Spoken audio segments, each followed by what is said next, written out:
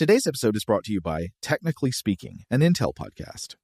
When you think about the future, what kind of technology do you envision? Whatever the future holds, artificial intelligence will undoubtedly be at the heart of it all. Join Graham Class as he hosts Season 2 of Technically Speaking, an Intel podcast, and hear from the minds transforming healthcare, retail, entertainment, personal computing, and more with the help of AI. Tune in every other Tuesday and explore the latest technology that's changing our world today and creating a more accessible tomorrow. Listen to Technically Speaking, an Intel podcast on the iHeartRadio app, Apple Podcasts, or wherever you get your podcasts. What's up, this your boy Lil Duval, and check out my podcast, Conversations with Unc, on the Black Effect Podcast Network. Each and every Tuesday, Conversations with Unc podcast feature casuals and in-depth talk about ebbs and flows of life and the pursuit of happiness. Unlike my work on stage, I tap into a more serious and sensitive side to give life advice and simply offer words of encouragement, yet remind folks to never forget to laugh. Every Tuesday, listen to Conversations with Unc, hosted by Lil Duval on the Black Effect Podcast Network, iHeartRadio app, or wherever you get your podcasts. Presented by AT&T. Connecting changes everything. Okay, picture this. It's Friday afternoon when a thought hits you. I can spend another weekend doing the same old whatever, or I can hop into my all-new Hyundai Santa Fe and hit the road. With available H-Track all-wheel drive and 3-row seating, my whole family can head deep into the wild. Conquer the weekend in the all-new Hyundai Santa Fe. Visit HyundaiUSA.com or call 562-314-4603 for more details. Hyundai, there's joy in every journey. This episode is brought to you by Navy Federal Credit Union. At Navy Federal, it's been the mission to help the military community for over 90 years. And not just help them, but do everything to make sure they not only grow, but flourish. That's why Navy Federal Credit Union has all kinds of great savings and investment options like share certificates with sky-high rates. So don't hesitate. Start growing your finances today with a variety of savings and investment options. Navy Federal Credit Union. Our members are the mission. Savings products insured by NCUA. Investment products are not insured, not obligations of Navy Federal, and may lose value. By this time, the two combatants were at the edge feet of swords. Then Ferdiad caught Cuchulainn unguarded and dealt him a blow with his ivory-hilted blade, which he plunged into Cuchulainn's breast. And Cuchulainn's blood dripped into his belt, and the ford was red with the blood from the warrior's body. Cuchulainn brooked not this wounding, for Ferdiad attacked him with a succession of deadly stout blows, and he asked Lug for Gae Bolga. Such was the nature of the Gae Bolga. It used to be set downstream and cast from between the toes. It made a one wound as it entered a man's body, but it had 30 barbs when one tried to remove it, and it was not taken from a man's body until the flesh was cut away about it. And when Ferdiad heard mention of the Gae Bolga, he thrust down the shield to shelter the lower part of his body. Cuchulainn cast the fine spear from off the palm of his hand over the rim of the shield and over the breastpiece of the horn skin, so that its farther half was visible after it had pierced Ferdiad's heart in his breast. Ferdiad thrust up the shield to protect the upper part of his body, but that was help that came too late. The charioteer sent the Gae Bolga downstream. Cuchulainn caught it between his toes and made a cast of it at Ferdiad. And the Gae Bolga went through the strong, thick apron of smelted iron and broke in 3 the great stone as big as a millstone and entered Ferdiad's body through the anus and filled every joint and limb of him with its barbs. "That suffices now," said Ferdiad. "I have fallen by that cast, but indeed strongly do you cast from your right foot, and it was not fitting that I should fall by you." And as he spoke, he uttered these words. "O hound of the fair feats, it was not fitting that you should slay me. Yours is the guilt which clung to me. On you my blood was shed. Doomed men who reach the gap of betrayal do not flourish. Sad is my voice. Alas, heroes have been destroyed. My ribs, like spoils, are broken. My heart is gore. Would that I had not fought. I have fallen, O hound." Welcome to Stuff to Blow Your Mind from HowStuffWorks.com.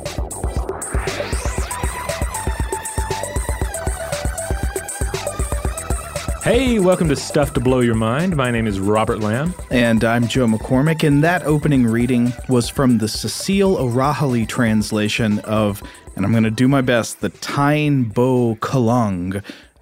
We're going to be obviously talking about Irish mythology today, and unfortunately that means we're going to be trying to pronounce a lot of words and probably sometimes failing.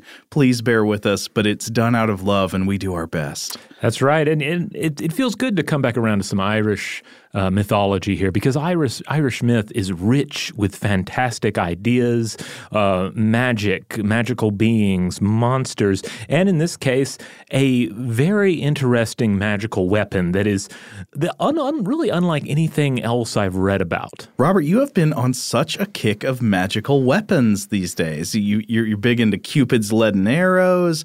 We did the trident. I'm down with it. This is fun. Oh, yeah. We also have the older episode about about various spinning weapons of death that I did with Christian. But even after all those, the episode today about Guy Bulga, the spear of the hero Cuchulainn, I think this takes the cake.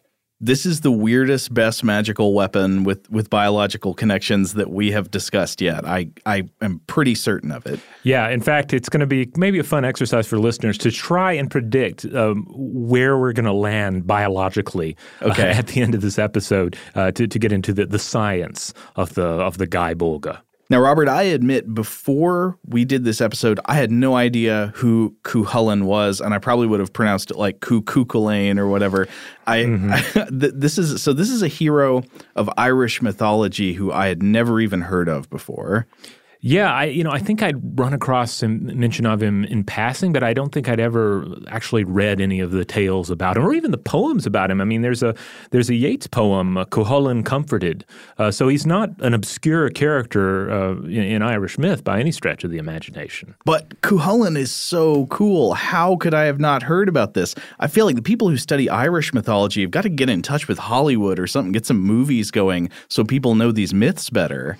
Well, yeah, he's quite a figure. So Cuchulainn is a mythological hero that has been described as the Irish Achilles, or even the Irish Incredible Hulk. That's maybe a little closer. Yeah, and if you can probably already get a sense here, we're talking about yet another mythological killing machine, an ancient soldier, streaked in gore and honor. So in many respects, he is what you expect from a mythological hero. He's a mighty warrior. He has this sense of nobility, and he's sort of pushed into tragic circumstances. Yeah, he's tough, he's brave, he's brutal, he meets a tragic end. Right.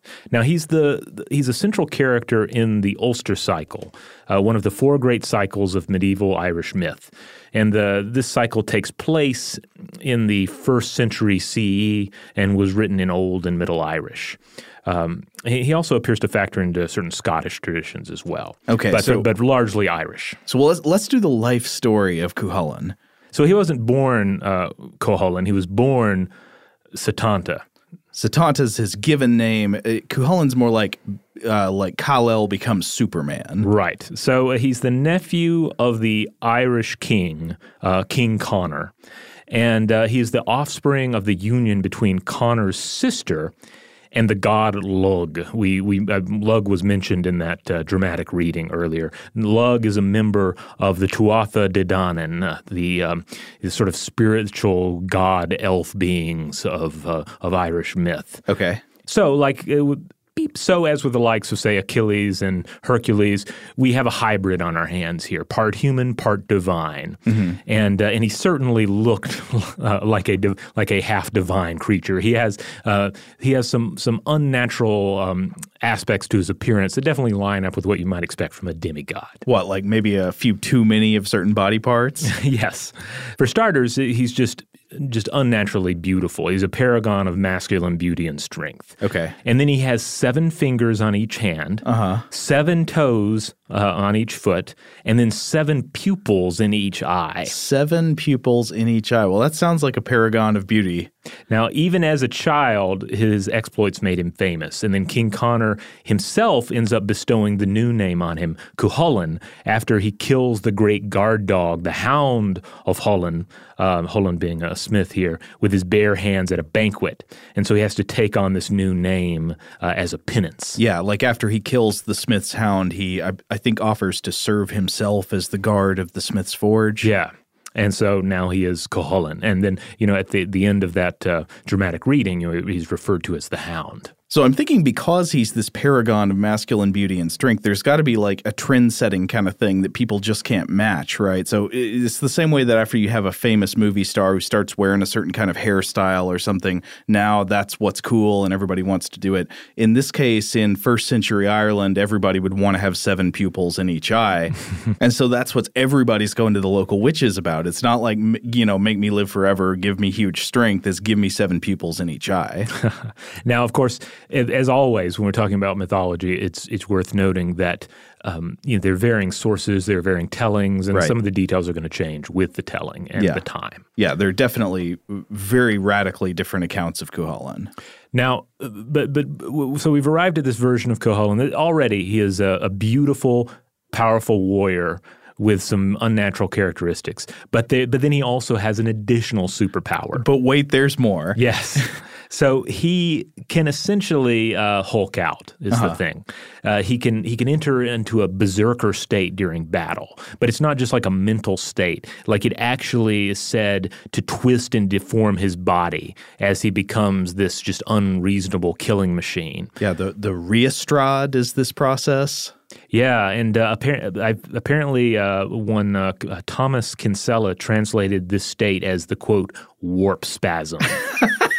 That sounds like something straight out of the X-Men. Yeah, it sounds rather chaotic. I definitely don't want to be around a warrior when they're entering the warp spasm. It sounds rather dangerous. All right, well, we've got another quote from the Cecile O'Rahilly translation of the Táin Bó Cúailnge from the Book of Leinster, and this is about what happens in the warp spasm. Quote, "Then occurred Cuchulainn's first distortion.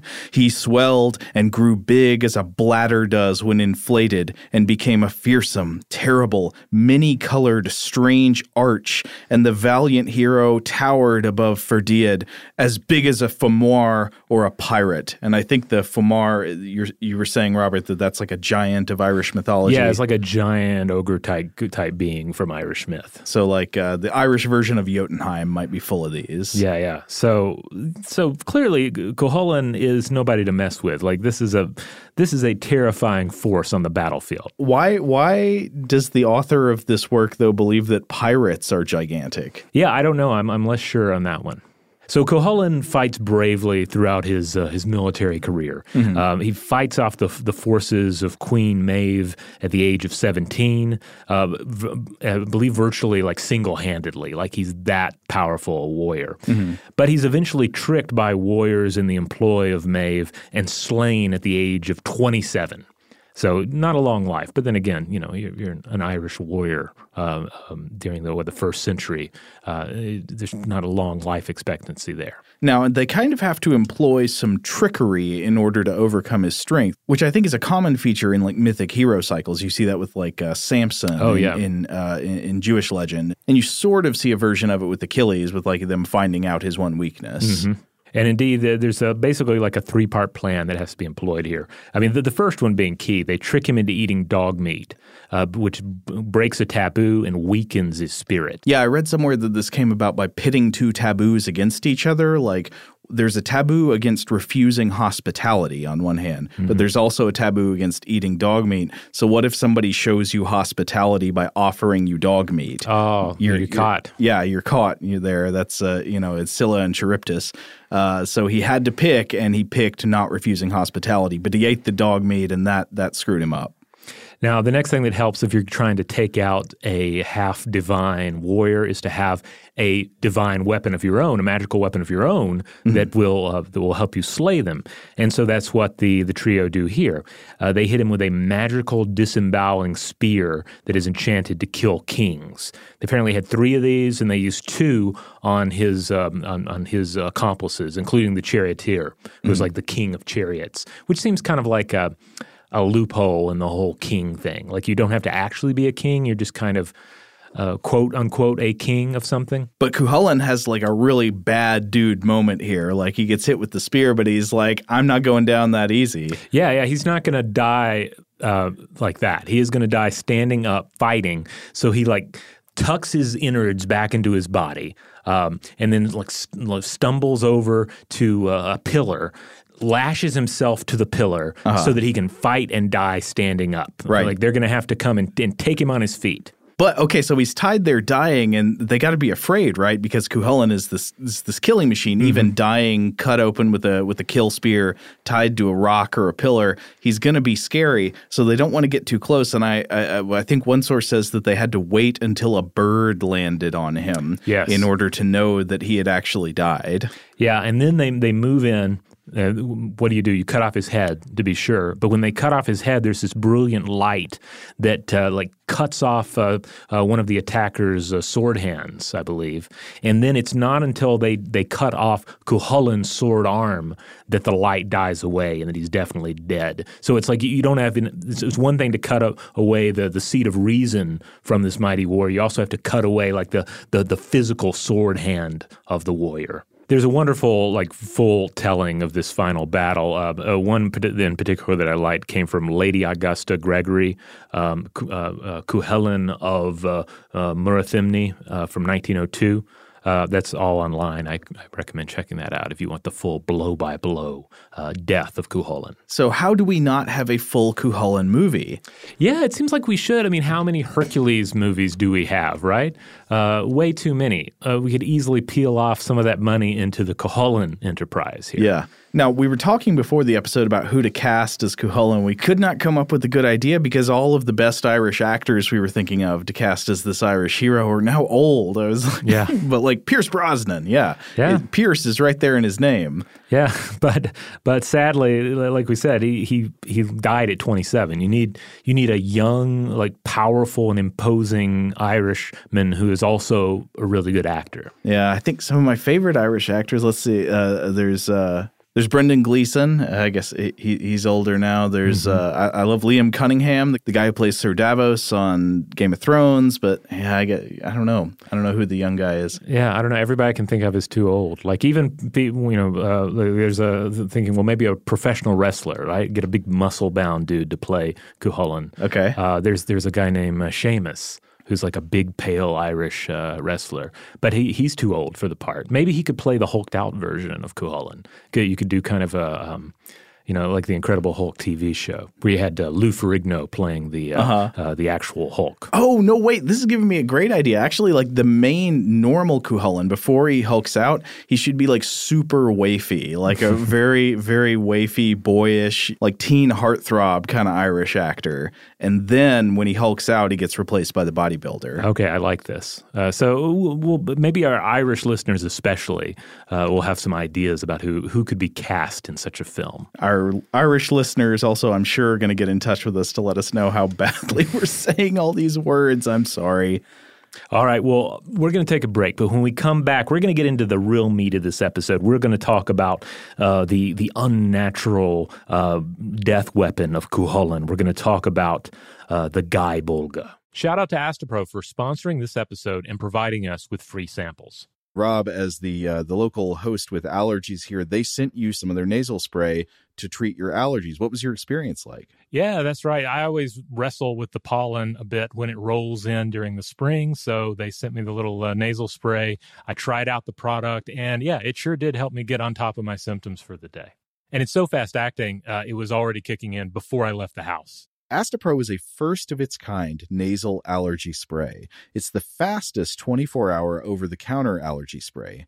It starts working in 30 minutes, while other allergy sprays take hours. Astepro is the first and only 24-hour steroid-free allergy spray. Astepro delivers full prescription-strength indoor and outdoor allergy relief from nasal congestion, runny and itchy nose, and sneezing.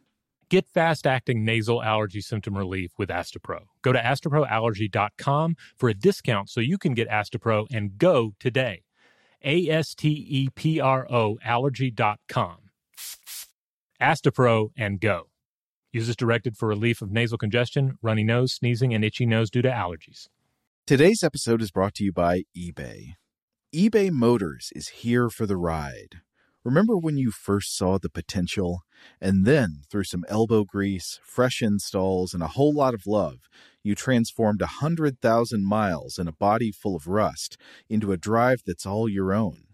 Look to your left. Look to your right. It's official. No one's got a ride like this. There's nothing else that sounds like, feels like, or looks like the set of wheels in your garage. With over 122 million parts, you can make sure your number one ride or die stays running smoothly, so there's no limit to how far you can take it.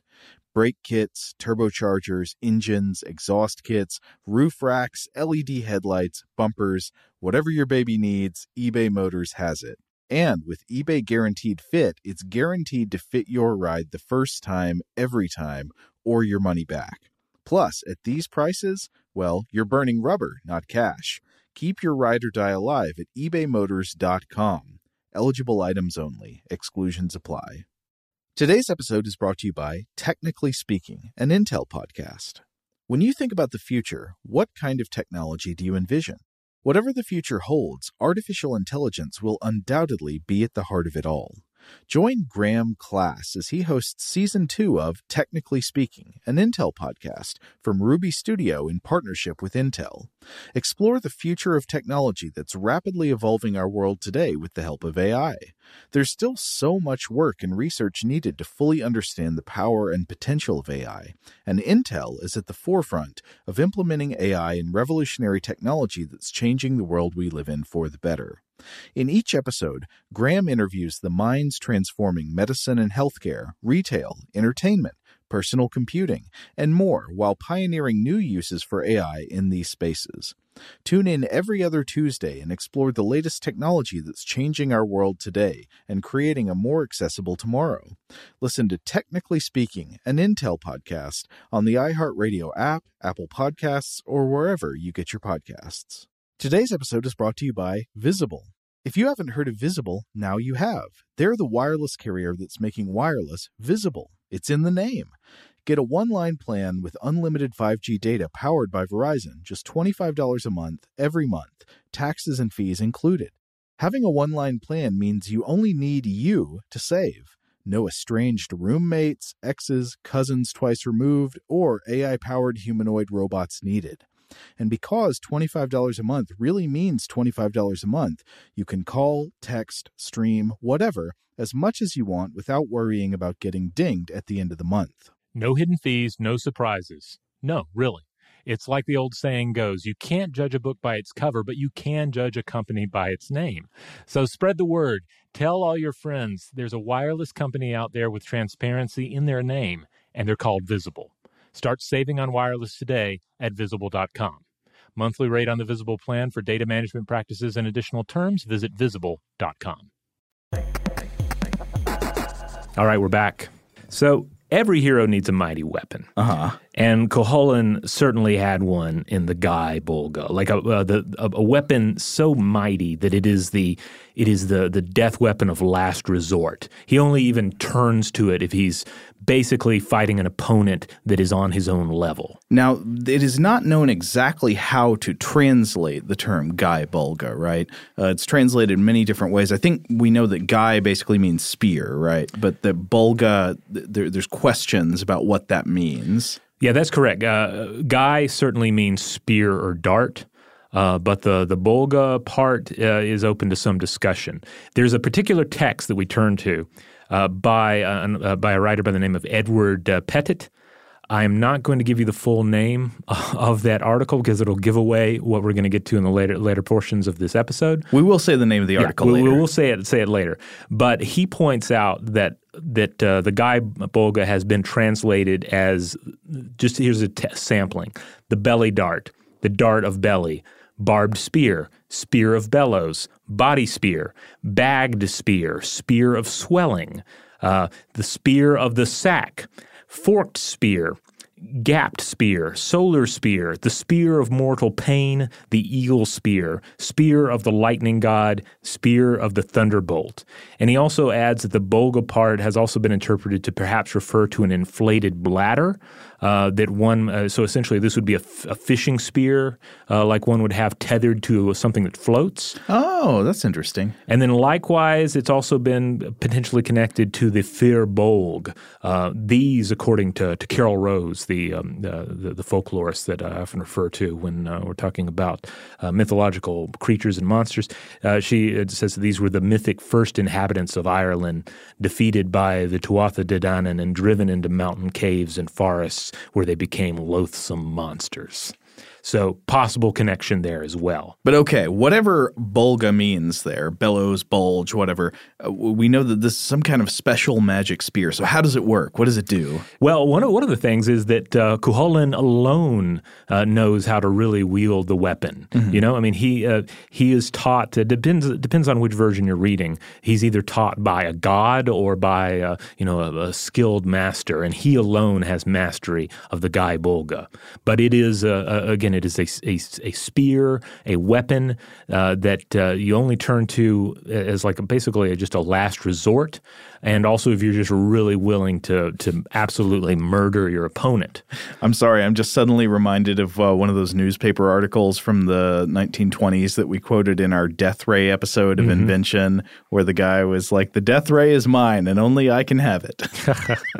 Yeah, this was his death ray in a sense. Now, in that fantastic reading at the top of the episode, that story from the cattle raid of Cuchulainn, that really gives you some of the key attributes of the weapon here. So it is brought to Cuchulainn via a stream. His charioteer puts it in a stream, and it like floats down to him. And then it is cast by the foot.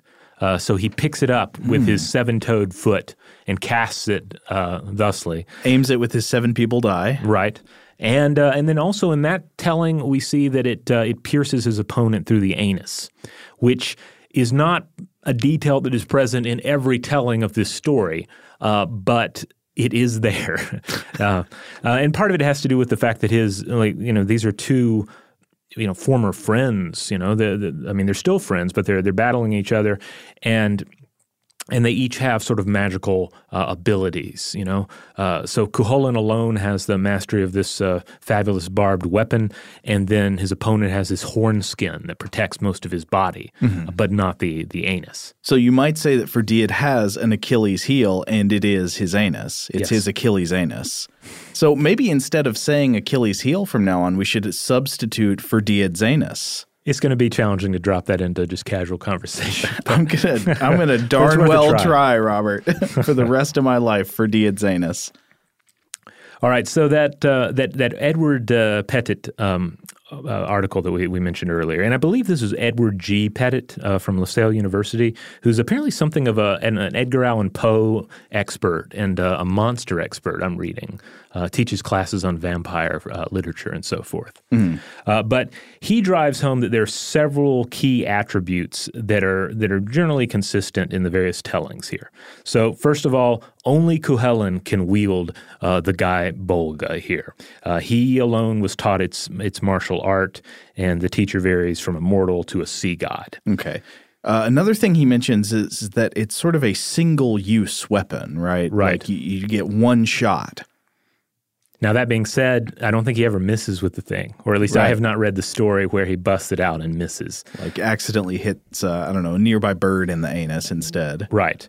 Also, it's sometimes sent to him by water, such as in our opening story there. It travels down a stream to him. Mm-hmm. But it doesn't just appear in the context of water. It's like thrown from below the water. Yeah.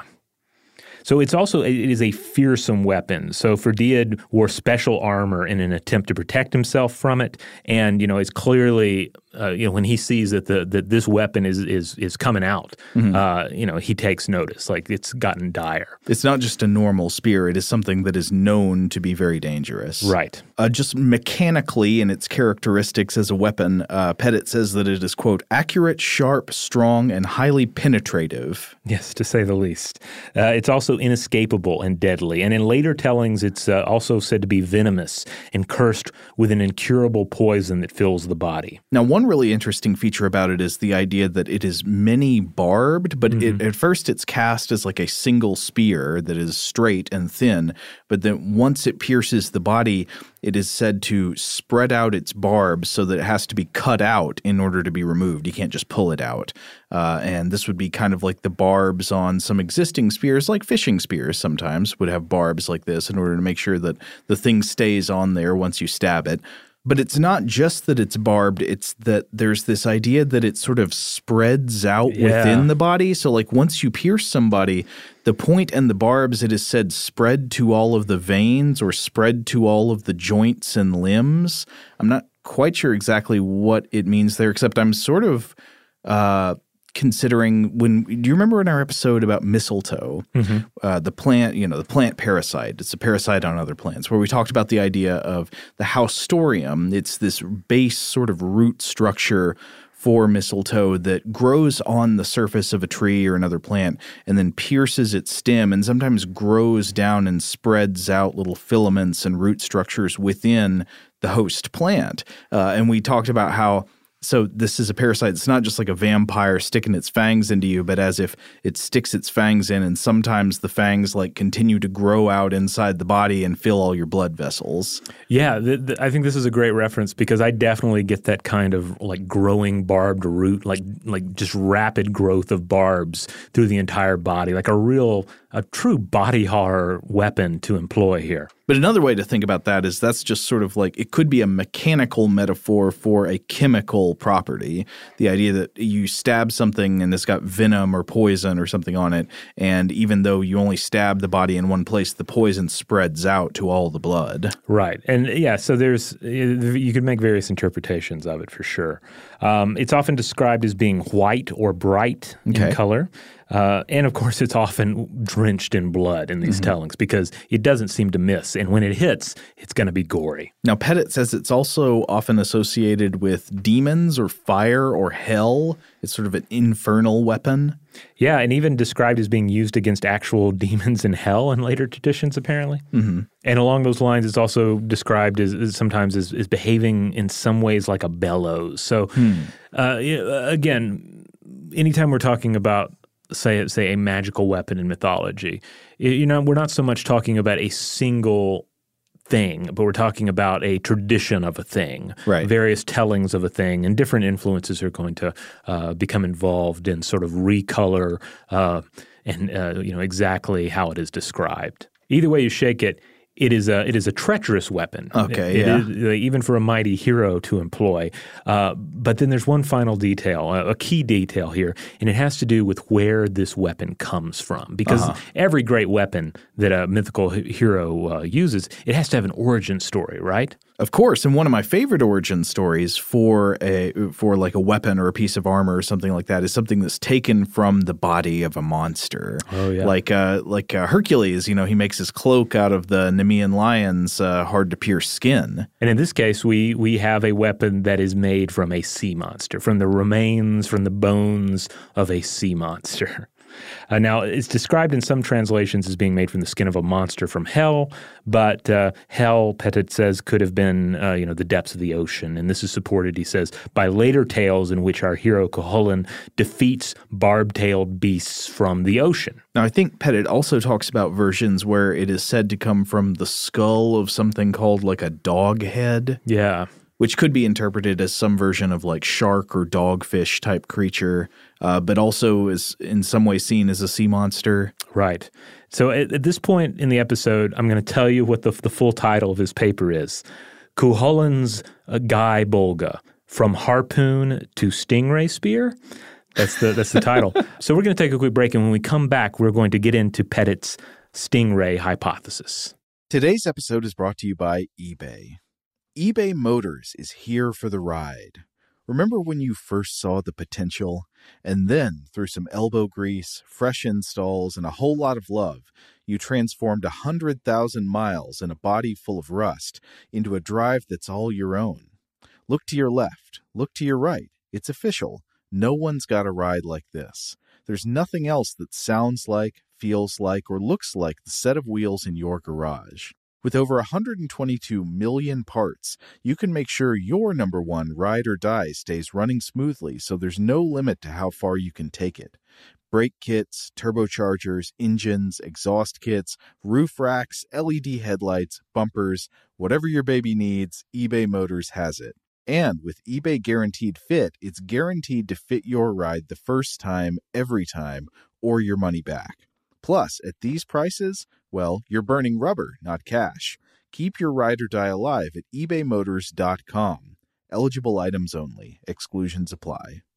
Today's episode is brought to you by Technically Speaking, an Intel podcast. When you think about the future, what kind of technology do you envision? Whatever the future holds, artificial intelligence will undoubtedly be at the heart of it all. Join Graham Class as he hosts Season 2 of Technically Speaking, an Intel podcast from Ruby Studio in partnership with Intel. Explore the future of technology that's rapidly evolving our world today with the help of AI. There's still so much work and research needed to fully understand the power and potential of AI, and Intel is at the forefront of implementing AI in revolutionary technology that's changing the world we live in for the better. In each episode, Graham interviews the minds transforming medicine and healthcare, retail, entertainment, personal computing, and more while pioneering new uses for AI in these spaces. Tune in every other Tuesday and explore the latest technology that's changing our world today and creating a more accessible tomorrow. Listen to Technically Speaking, an Intel podcast on the iHeartRadio app, Apple Podcasts, or wherever you get your podcasts. Today's episode is brought to you by Visible. If you haven't heard of Visible, now you have. They're the wireless carrier that's making wireless visible. It's in the name. Get a one-line plan with unlimited 5G data powered by Verizon, just $25 a month, every month, taxes and fees included. Having a one-line plan means you only need you to save. No estranged roommates, exes, cousins twice removed, or AI-powered humanoid robots needed. And because $25 a month really means $25 a month, you can call, text, stream, whatever, as much as you want without worrying about getting dinged at the end of the month. No hidden fees, no surprises. No, really. It's like the old saying goes, you can't judge a book by its cover, but you can judge a company by its name. So spread the word. Tell all your friends there's a wireless company out there with transparency in their name, and they're called Visible. Start saving on wireless today at Visible.com. Monthly rate on the Visible plan for data management practices and additional terms, visit Visible.com. Okay, picture this. It's Friday afternoon when a thought hits you. I can waste another weekend doing the same old whatever, or I can conquer it. I can hop into my all-new Hyundai Santa Fe and hit the road. Any road. The steeper, the better. Because my all-new Santa Fe is available with H-Track all-wheel drive, so I can hit the trail without a worry in the world. Heck, with 3 rows and best-in-class rear cargo space, I can pack the whole family in with all our gear. We've got available dual wireless charging for our phones, so we'll never lose touch with civilization, and we won't lose touch with the primordial power of Mother Earth. So which is it? Waste the weekend or do something a little more epic? And conquer it in the all-new Hyundai Santa Fe. Visit HyundaiUSA.com or call 562-314-4603 for more details. Hyundai, there's joy in every journey. All right, we're back. All right, so here's the part of the podcast where we play a game we often like to play, which is taking a story or an object from myth and wondering, like, could there be a natural world explanation for what inspired this myth or this image or this creature from mythology. And of course, this type of game, we always like to point out, does have a weakness. It has a Ferdiadzenus, you might say, yes. Which is that we don't want to overlook the fact that there's lots of creative imagination involved in mythology, and you don't always have to explain the contents of a myth by pointing to something that really happened in history or really exists in nature and saying that inspired it. We don't always know that that's what happened. Maybe sometimes that happened. Maybe sometimes it's people just using their imagination. But in any case, this can be a really interesting game to play because there is no doubt that at least in many cases, things in myths were inspired by stuff people saw in nature. And Edward Pettit's hypothesis here is that this mighty weapon was the spine of a stingray, or at least at some point in its legacy, it is interpreted as such. Stories of stingray barbed weapons are employed then to describe this weapon that Cuchulainn wields. Yeah, and this inspiration could go multiple ways if, in fact, there is such an element of this kind of inspiration in the stories. It could be that people saw a stingray spine in nature, and this led to the original idea of the Guy Bolga spear. But it could also be that ideas about stingray spines colored later tellings of an existing mythical spear that was already in some stories. But let's see if there's anything to this idea, and start by looking at what's a stingray. So a stingray is a type of ray, and rays are cartilaginous fish, cousins of sharks, this family of sharks and rays. They're called the elasmobranchs. They're fish with skeletons made of cartilage instead of bone. It's the same bendy stuff you've got in your ears. And the superorder of rays is Batoidea. Stingrays in particular are found in the suborder of rays known as Myliobatiforms. Now, like other rays, stingrays kind of have a flattened body and a large, somewhat rounded pectoral set of fins that are fully fused with the head and the body, and this makes them sort of rounded off like a pancake fish. Mm-hmm. Often stingrays tend to swim by sort of undulating their wide pectoral fins sort of just like waves rather than flapping like wings. And stingrays in particular tend to have flat bodies that blend in with the seafloor. Often they're camouflaged, and that's because they spend most of their time on the seafloor, hiding out, often partially buried in sediment. You'll sometimes see stingrays like down in the sediment with like sand piled on top of their little wings. And some researchers believe that their eyes are poorly placed for hunting, given that their body is this sort of flat disc shape, and their mouths are down on the bottom, and their eyes are up on the top. But that's okay because they don't need to rely entirely on their eyes for hunting. Like sharks, stingrays have organs that are known as the ampullae of Lorenzini, and these are small pores in the skin that can detect electric fields in the water. And of course, all animals generate electric fields in the water, especially when they contract their muscles. So if there is a prey animal out there swimming, moving around, or even just with a beating heart, you can probably sense some kind of electric voltage difference that it is causing in the water with your ampullae of Lorenzini. But they've also got a magnificent spine, and that's what we're going to be focusing on today. The stingray has a spine with venom, sometimes deadly venom, that can, in some cases, kill humans. Now, to be clear, stingrays very rarely attack or kill humans. Yes, they are not considered aggressive at all. Generally, if there's an incident between humans and stingrays, it's defensive because the human, stepped on the stingray or loomed over it. Right, and the latter seems to have probably been the case with the most famous case in recent history of a stingray-related death, that of the crocodile hunter Steve Irwin. Oh, yeah, that was sad. Yeah, it was a tragic case. 2006, he died after he sustained numerous stabs from an 8-foot-wide stingray. He was in shallow water.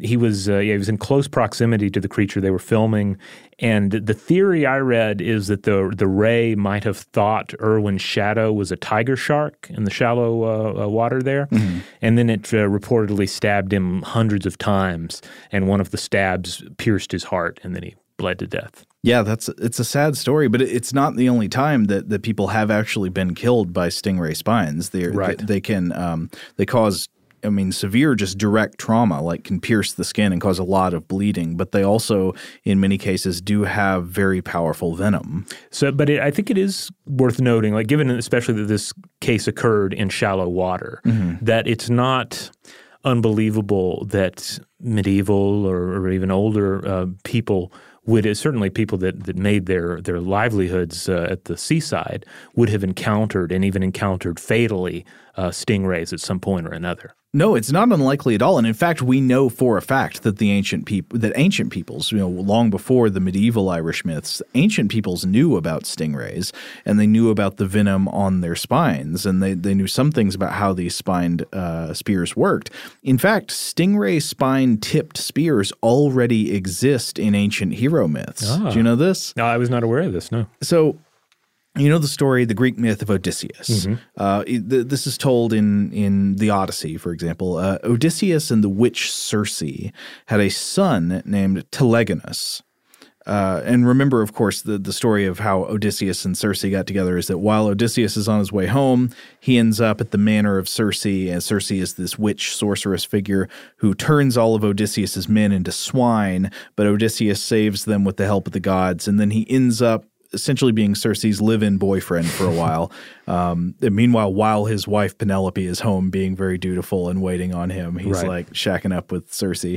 So as usual, Odysseus is kind of a jerk. But so he's doing that, and while he's there, he has a son with Circe, and this son's name is Telegonus. But of course, eventually Odysseus has to get home to his home of Ithaca, his wife Penelope, and his son Telemachus.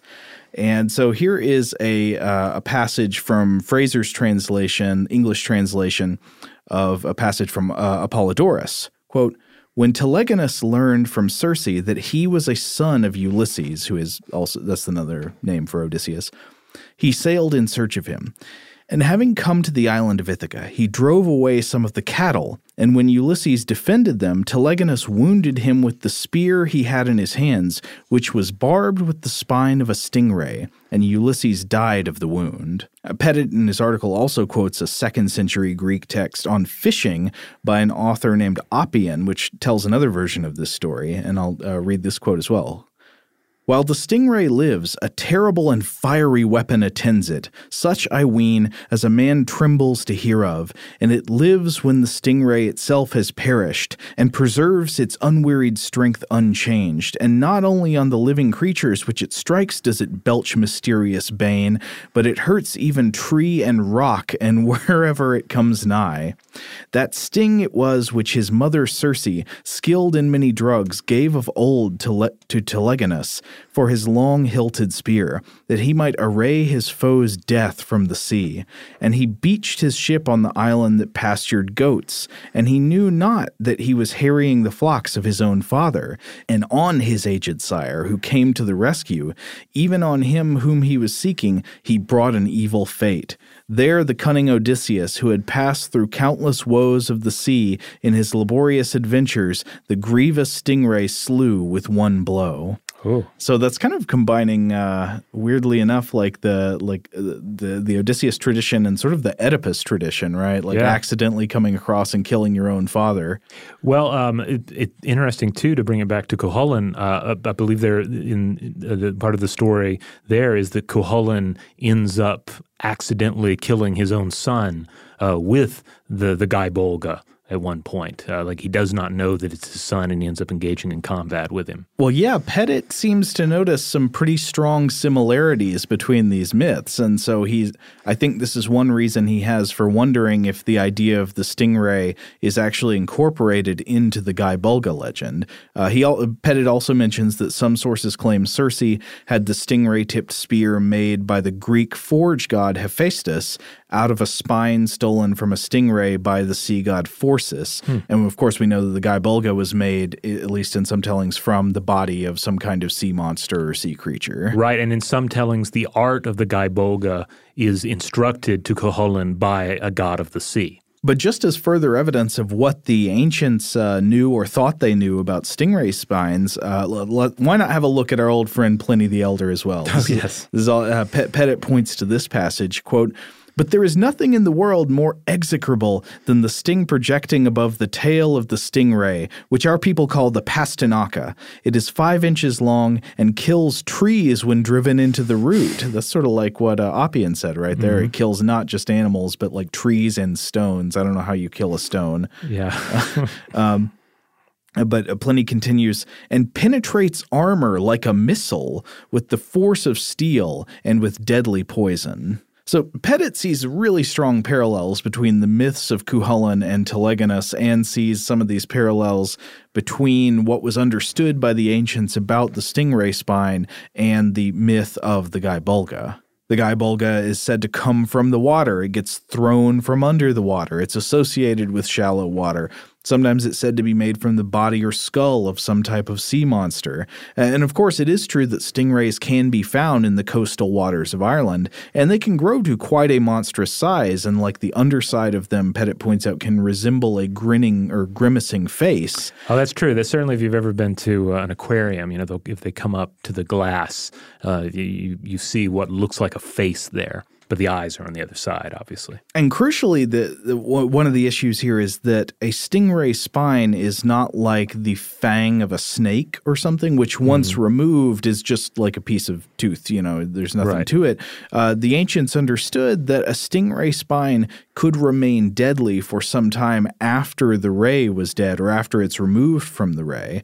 So maybe some like 48 hours afterwards. So detaching it from the ray and attaching it to a weapon wouldn't immediately render it harmless. It could still have, of course, the normal like piercing potential, but the venom as well. Now this is interesting because that epic battle that Cuchulainn has with Ferdiad, it supposedly rages for 3 days before they finally reach the point where Cuchulainn calls for the Gae Bolga. So he couldn't, just based on this sort of 48-hour rule is like a rough guideline for utilizing a magical stingray weapon in battle, like he wouldn't be able to bring that to the field with him. Thus, he has to call on his charioteer to send it down the water to him, and then he can fetch it with his fabulous 7-toed foot and fling it up the anus of his opponent. Yeah, so I don't know if Pettit's right about this connection. I mean, he adduces a lot of evidence that we didn't even have time to get into. It's a lot of stuff about like the minutia of the translation of the word Bolga and how that could point to stingrays and stuff like that. But I'll be sure to link to the entire article on the landing page for this episode at stufftoblowyourmind.com. So anybody who wants to really dive into the evidence there and risk getting stung, you'll be able to do so. So I don't know if he's correct about this, but it's a really interesting case and another wonderful example of biomythology. Yeah. I love the way that myth and legend traditions present us with these little mysteries, like that they can be these little puzzle boxes because of the odd characteristics of elements within them, like the idea of like the spear being thrown through the 7-toed foot from under the water into the anus. And you just wonder like, okay, is this just weird just because it's weird, or does all this weirdness point to something? Is there something I'm missing? Yeah. Or to what extent are we dealing with errors in translation, things that should be a notable metaphor or symbol, but out of context just sounds like something just really wackadoodle looking. These are always questions one has to ask. But that being said, I feel like you can always just embrace just the raw alien nature of the myth you're presented with too, and just enjoy it on that level as well. Yeah. Nothing more fun than a really impractical weapon. Yes. Speaking of which, I have to say, as a longtime fan of the Mortal Kombat games, they put one out. Did somebody have a Gae Bolga in there? No, but they should. Like, one of the things is you have in these games, especially today, increasingly overly complicated fatalities where, one fighter finishes off the other one by doing something just ridiculous, like not only slicing off their head, but then slicing the head in half, that sort of thing. Yeah. But really, when you look at the story of the Gae Bolga, they've got nothing, like the Irish mythology has all the Mortal Kombat you need. Yeah. I'd like to see Raiden versus Cuchulainn. Yeah, they could put him in there, make him a downloadable character. Well, wait, they have started crossing genres, haven't they? I think I don't play the Mortal Kombat games anymore, but I feel like I saw that they've got like aliens and Jason Voorhees and stuff in them now. They've definitely brought in characters from other franchises. Yeah. But I don't think they've brought in I don't know if they brought in any additional mythological figures. They should. I mean, they already play with a little bit of that. So, now, one additional question I had based on all of this is, all right, with the Gae Bolga, you have a kind of impractical weapon that is also surefire. Like, it is going to end the fight if you ever actually pull it out. But yet Cuchulainn will wait 3 days to actually do it. Right. Do we have other examples in our fiction and other myths where you have this sure shot weapon that for some reason your heroes never actually produce until the last minute? I feel like that happens a lot, but I'm struggling to think of an example right now. The only one that really came to mind recently was in the original Pacific Rim film. Oh yeah, like the big robots. The what are they called? The Jaegers.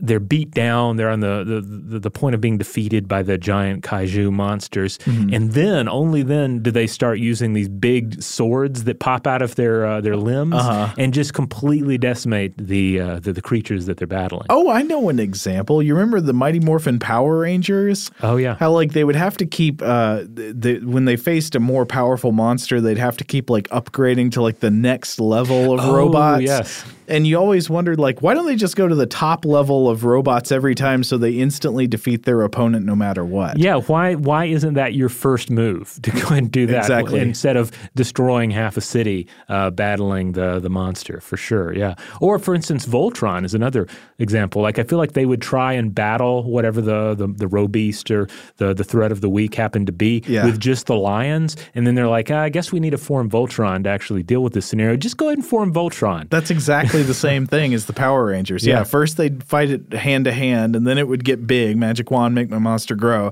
It'd get big, and then they'd form a bigger robot, and then they'd fight it, and then it would get bigger again or something, and then they'd have to do another thing. They'd have to go to the final robot level. Well, I guess maybe in all of this there is a certain amount of like martial arts storytelling. Like I am reminded in professional wrestling, for instance, especially in like the Japanese varieties, there'll be like a super finisher that an individual has, like a move that they rarely bust out because it's like too dangerous. But if the match goes on long enough, and their other finishers haven't worked, then they will turn to something like the Gonzo bomb, something that is the kind of the equivalent of the Guy Bolga. What is the Gonzo bomb? It's this guy named Kawada would use it. And it's like a power bomb where he just drops you right on your neck. Brutal move. He only busted it out like a few times, but it was kind of like his super move, his super form that he would assume. And so I guess it makes sense from a storytelling point of view. If you're telling the story of epic, mythic combatants going at each other, that there would be this one move beyond that they might turn to. And in the case of the Guy Bolga, it's not a pleasant weapon. It's a treacherous weapon. It's kind of like your hero cheating a little bit at the very end out of desperation. Well, they had to cheat to defeat him in the end too. That's true. So they had to trick him. Play. Yeah. Though I guess he did that. I guess it's the opposite order, but still, some treachery ends up being employed even on the mythic battlefield. This is the new version of the Han shot first T-shirt. It's Cuchulainn cheated first. Oh man, yeah, print it. I'd wear it. Speaking of, we do have a T-shirt store. You can. Oh, can we get those made?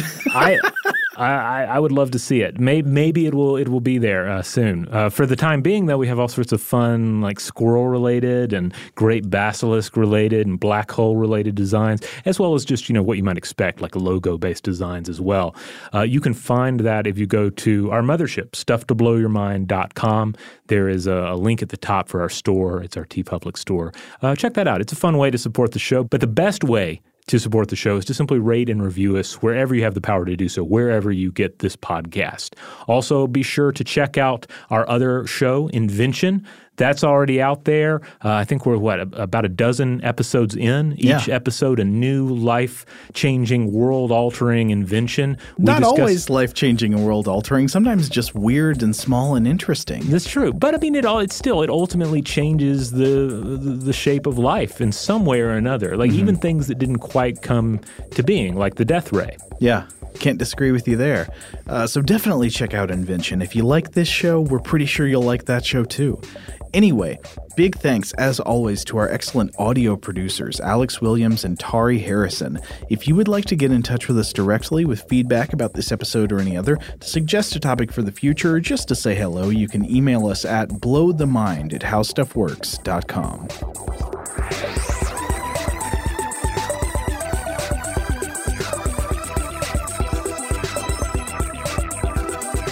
For more on this and thousands of other topics, visit howstuffworks.com.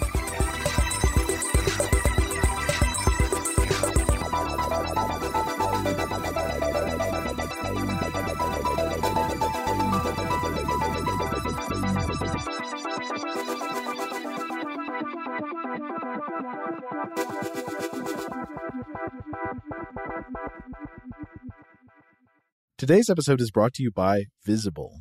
The future of wireless is here, and it's transparent. Switch to Visible, the wireless company that makes wireless visible. Get a one-line plan with unlimited 5G data powered by Verizon, just $25 a month, every month, taxes and fees included. No hidden fees, no surprises, no, really. What are you waiting for? Get with the times and switch to Visible at Visible.com. Monthly rate on the Visible plan for data management practices and additional terms, visit Visible.com. Are you looking for the perfect move-in ready home this spring season? Now's the time to buy at Fisher Homes. For a limited time only, enjoy below-market interest rates starting at 5.375% APR, 6.139% APR. With these exclusive lower rates, you can save hundreds on a move-in ready home and start enjoying the benefits of homeownership even faster. Schedule your personal tour with one of our new home specialists at FisherHomes.com and make this spring the season you find your perfect home sweet home. Financing provided by Victory Mortgage, LLC, NMLS 461249, Equal Housing Lender. Okay, picture this. It's Friday afternoon when a thought hits you. I can spend another weekend doing the same old whatever, or I can hop into my all-new Hyundai Santa Fe and hit the road. With available H-Track all-wheel drive and 3-row seating, my whole family can head deep into the wild. Conquer the weekend in the all-new Hyundai Santa Fe. Visit HyundaiUSA.com or call 562-314-4603 for more details. Hyundai, there's joy in every journey. Rev up your thrills this summer at Cedar Point on the all-new Top Thrill 2. Drive the sky on the world's tallest and fastest triple-launch vertical speedway. And now, for a limited time, get more Cedar Point fun for less with our limited-time bundle for just $49.99. Get admission, parking, and all-day drinks for one low price. But you better hurry, because this bundle won't last long. Save now at cedarpoint.com.